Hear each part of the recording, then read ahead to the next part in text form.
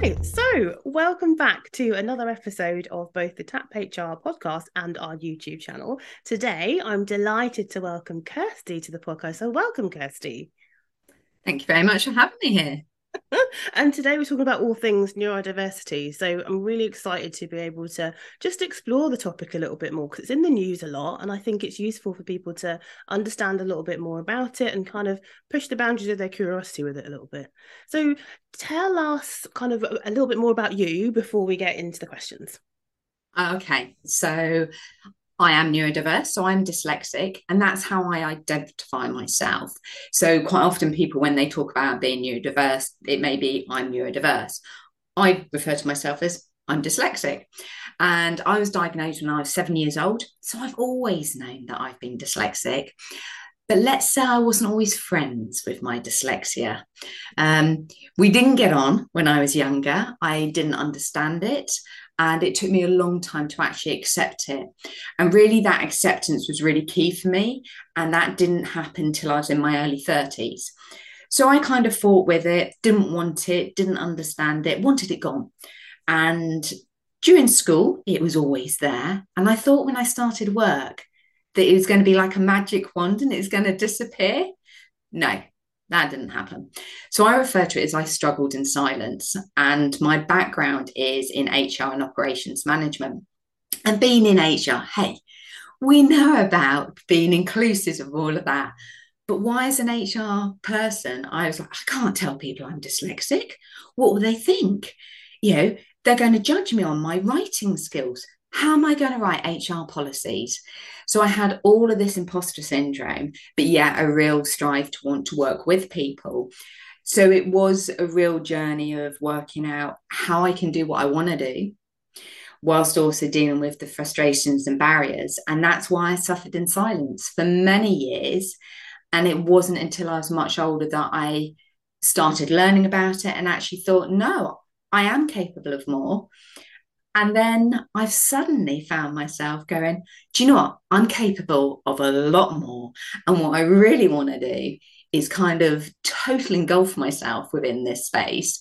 And that's what I do.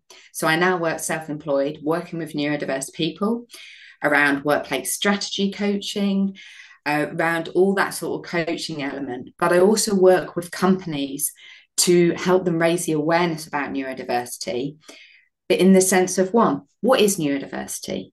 But two, why should we care? And what do we do to support our employees? And how's it going to benefit them as a company? So I've been able to really bring together that HR knowledge as well as my neurodiversity lived experience as a person and also as a mother of a dyslexic son as well, to bring that all together and create a new journey for myself, which is lovely. Amazing. Now, there's a few things in there that I'd like to pick up with you on, but it might be useful to start off with kind of the latter things that you were saying. So, for Hmm. people who don't necessarily understand what we're talking about when we say Yeah. neurodiversity, what are we talking about and what do we mean? Okay, so neurodiversity covers a whole wide range of things like being dyslexic, ADHD, autism, dyspraxia, dyscalculia, dysgraphia, that sort of thing. So it's an umbrella term. But neurodiversity means that basically we think differently and our brains are wired slightly differently to what we class as the neurotypical slash normal people, which I don't like that word. And all that means is the majority of people are referred to as being neurotypical, Mhm. and neurodiverse is a minority of people think in a different way. But even when I say the minority, it's one in seven of us are neurodiverse. One in five, they say, are dyslexic. But that's only the people that have been diagnosed. Mm. At school, I was fortunate in some ways, people would say, because I got diagnosed at school. But only 20% of people get diagnosed at school. That's 80% then after school that either get diagnosed or are suffering in silence still. So Mm. we're seeing a lot more of self-diagnosis. And that I think is great. And even under the Equality Act, self-diagnosis is recognised. So you don't have to go through that formal diagnosis process. So there's many things out there that can help you gain an understanding if you are neurodiverse. And a lot of people kind of say, oh, but I do things like that. And it's like, yes, you may do, but that may not mean you have dyslexia or ADHD. Mhm. It's people like myself, these things will happen all the time and really have an impact, not just on work, but they will have an effect on our personal lives and our social lives and all different elements of it. So it really is, it makes a massive difference in all areas of my life. Mhm. And one of the things that kind of really sparked my interest was when you were talking about kind of suffering in silence and not feeling like you could tell people about what you were, I'm not going to use the word struggle, but what you were kind of dealing Mm-hmm. with. What was it that kind of pushed you through that? And what was it that enabled you to start talking about it and almost be kind of empowered and energized by it? There was a few things. It was the main thing in some way was my son. When he was born, it was, within a couple of years, I could see the traits. It's hereditary for a start. It's more common in boys, it's more common in left-handers. He ticked two of those, being a boy and being left-handed. And I think because of my dyslexia, I was far more tuned in to it with my kids. So I was able to recognize it really early on. And I was determined he was not going to view it how I did. I didn't want him to have this lack of understanding, this loathing of it. I Mm. needed him to accept it. So that's when, to be honest, Trish, I put my big girl pants on. And I was like, right, come on, girlie, you need to learn about this stuff because actually, you don't even know what dyslexia is. You're just going on what you were taught and told when you were 7 and 8 years old. So I started to learn about it, read about it, listen about it. And that's when I realized that the strengths I have were platted together with my frustrations. And actually, those strengths helped me create strategies for my frustrations. And I realized that some of my strategies were exactly that. They were things that I'd created to help me. So that really kind of helped me go, oh, I just felt empowered. I felt like I understood myself. And as a kid, I loved drama as a kid. So I was like, oh, wow, I can pretend to be someone else. And now, as an adult, it's like, actually, I need to connect to who I am. So that was really helpful. So then it was about bearing, right, this is awesome. This is how I can help him. But then I was like, but how can I help me? And I'd hit a ceiling within my HR career, and I couldn't go any further unless I got the CIPD qualification. And that meant going to uni and doing that master's degree. So that was another really big journey for me. And I would say was quite a big turning point. Even in my dissertation, I wrote that I've taken control of my dyslexia. My dyslexia does not control me. And that for me was a massive turning point and a massive turning point in my mindset to go, I will define my limitations and cap my potential, nobody else. And that's where really I started to push myself in other areas within my career to kind of go further. And it was when I became a senior manager that is there was one person I was managing and she confided in me about her dyslexia because she knew I was dyslexic as well. And it was like this light bulb of there's 101 of you, Kirsty. There's so many of the pre-Kirsty suffering in silence. And it's like I was having a little tantrum. I was like, I'm not having this. I'm not having it. I want to help these people. So that's where, and being a senior manager was great because I was at that senior level. I could just blow the lid off it and go, here I am. This is what I'm about. We need to help me and a whole lot of others after me.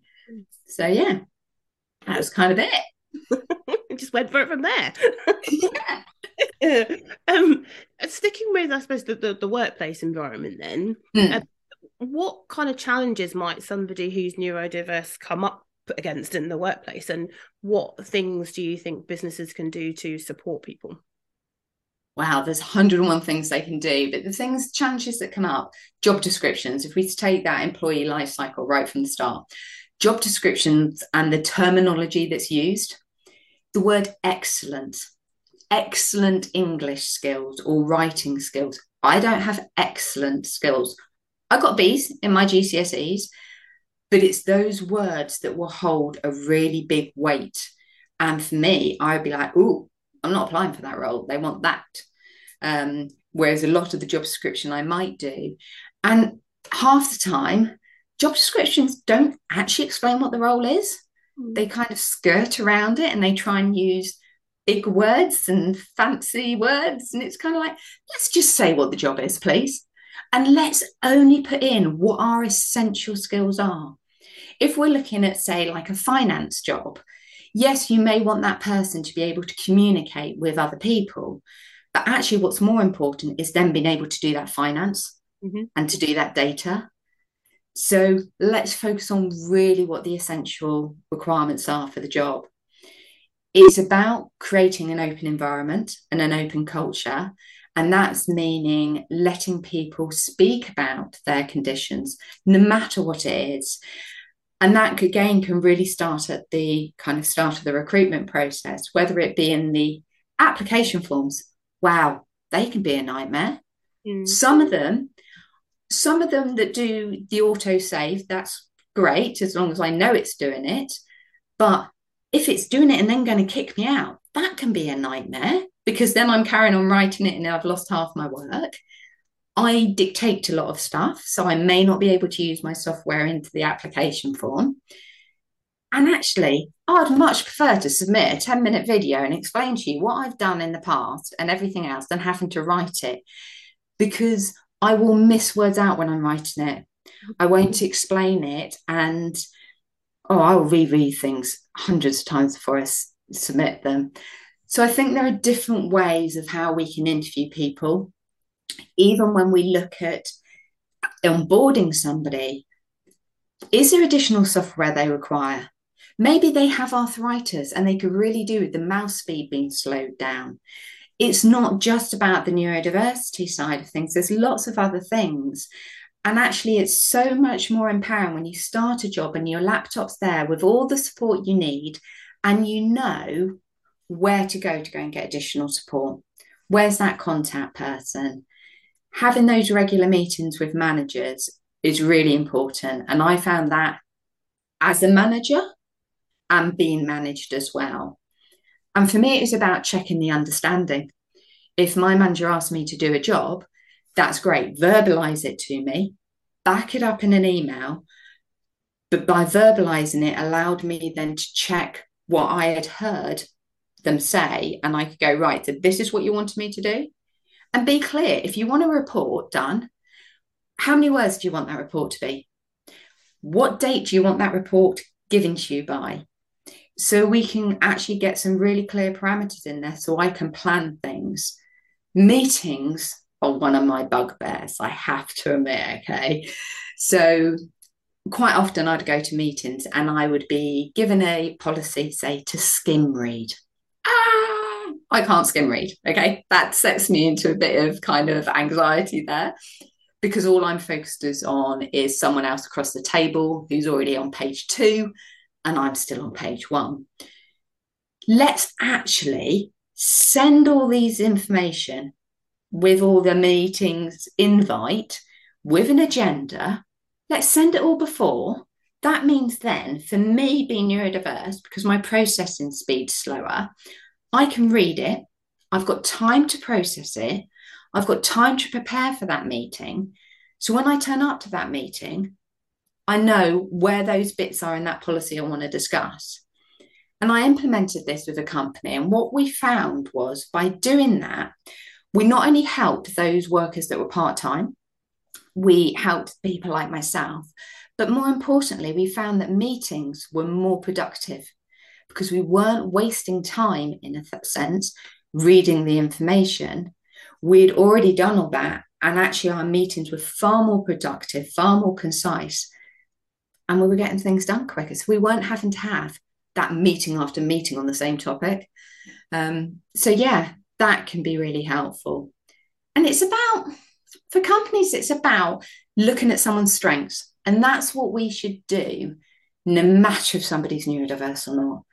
It is looking at those strengths and working with that person on their strengths.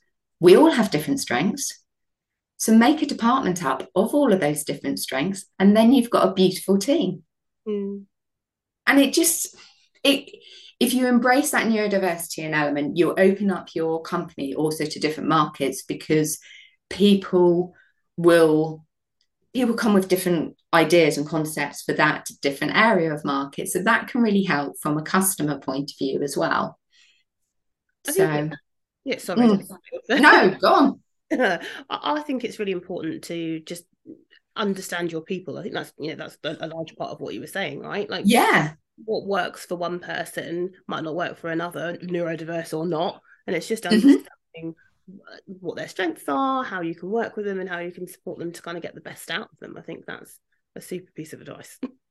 Yeah. And even if you kind of take those working hours, you know, in my mind, gone are the day when your core hours are kind of like 9 to 5, or you set out. For some people, they love routines. So someone that's autistic may really strive on that.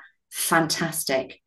For someone who's ADHD, who may have struggles with time management, that can be a nightmare. So give them a window of start and finishing.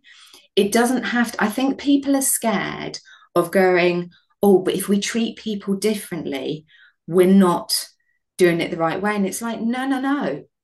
It's showing I haven't got a picture. It's like kind of if you can imagine a fence and trying to let people look over the fence to watch, say, a game of football. You can give all people the same size box, but that's still not going to help if one person is still below the fence. You've got to make adjustments for people to enable them to actually be inclusive. No, I completely agree. And it's great that we're having this conversation, but what is it that you think has prompted people to be talking more about neurodiversity recently? I feel like we're talking about it more in kind of recent months, maybe recent years. What do you think's driven that? I think there's probably a number of different things. There's a lot more people that are probably in the limelight, so to speak, that are coming out with their neurodiversities. No, I think that does help. I think it really helps.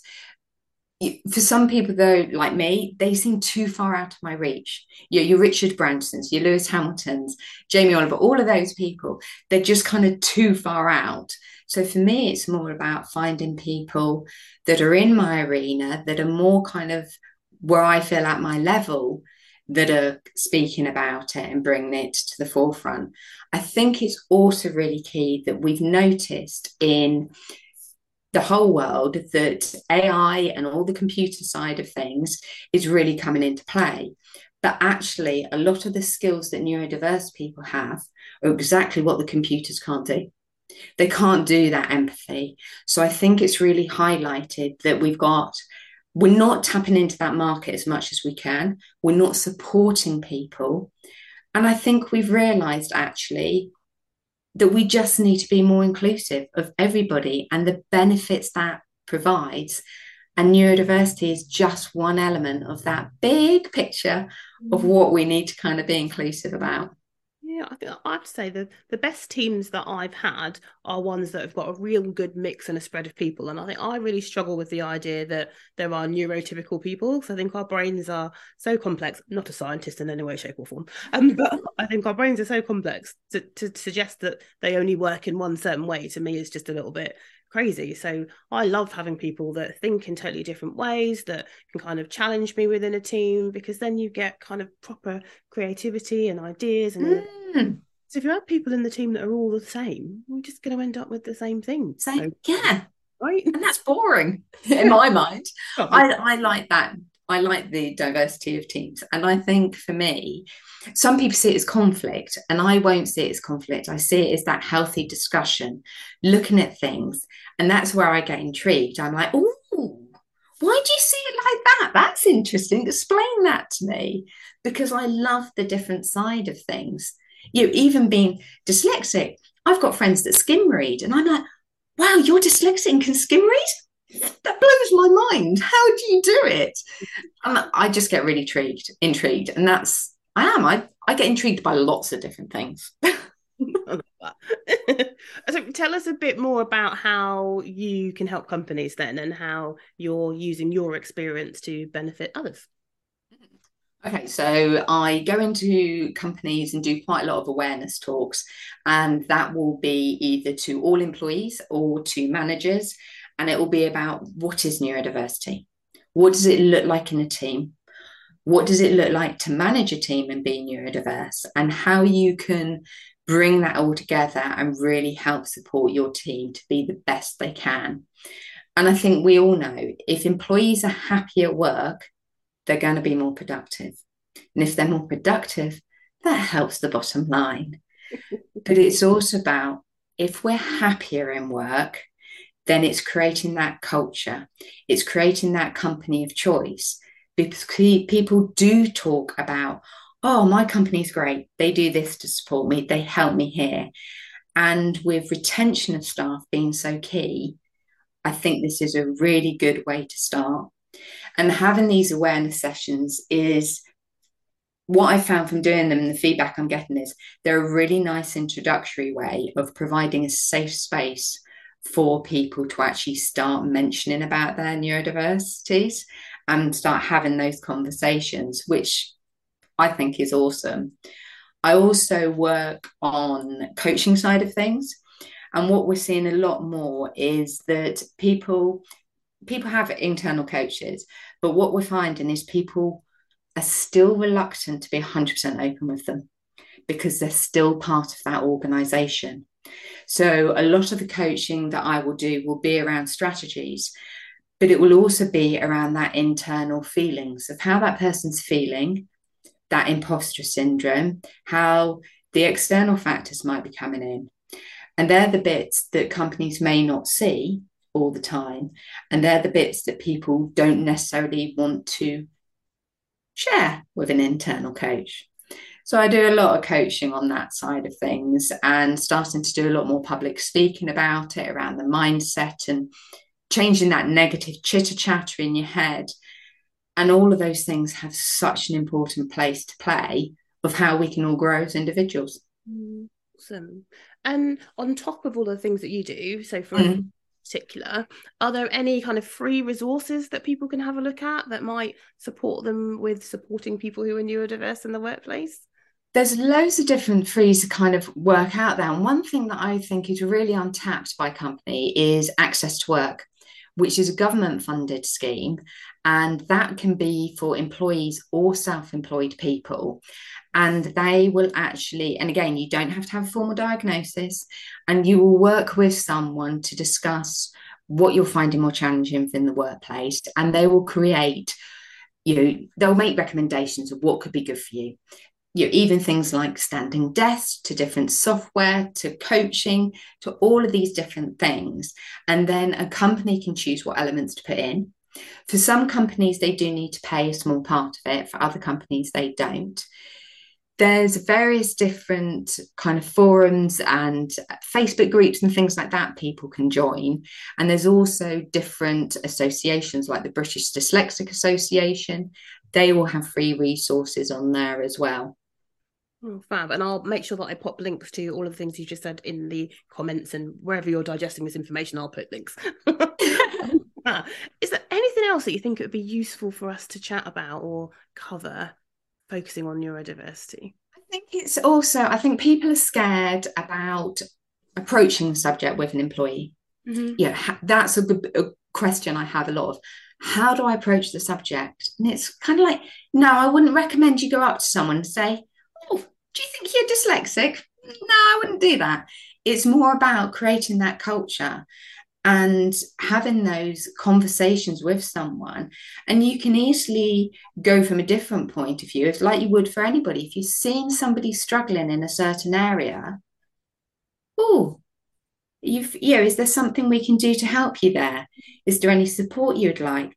I noticed that you're struggling in this area. What do you think we could do to help you? For part of me is like, get rid of the label, just go and help people and have that empathy in that conversation. If people want to disclose, that's up to them, but they don't have to. And they won't unless you create that safe environment for people. I think there's so much power in just asking kind of carefully thought out questions. Like you say, if you're seeing someone struggling, ask. Why would we let How someone... can I help you? Yeah. Fabulous stuff. So how can people get hold of you? So if people have listened to this and thought, oh, actually, it would be really useful to have one of your awareness sessions, how can people get hold of you to be able to start that off? So you can find me on LinkedIn and Facebook, Instagram. LinkedIn's probably the easiest way, Kirsty Heap. And my website is nice and easy, kirstyheap.com. And it's heap is in a compost heap. So it's a P at the end. I always feel I have to explain that because sometimes they think it's heat as in hot. But no, heap is in compost heap. And I'm quite happy to answer different questions. And that's what it's all about, is raising that awareness and having a chat. Yeah. No, I completely agree. All right, well, Kirsty, thank you so much for joining us. It's been really, really helpful and really, really enlightening. And hopefully we can have you back again soon. Absolutely. Been a pleasure. Thank you. Welcome. Speak soon. Bye.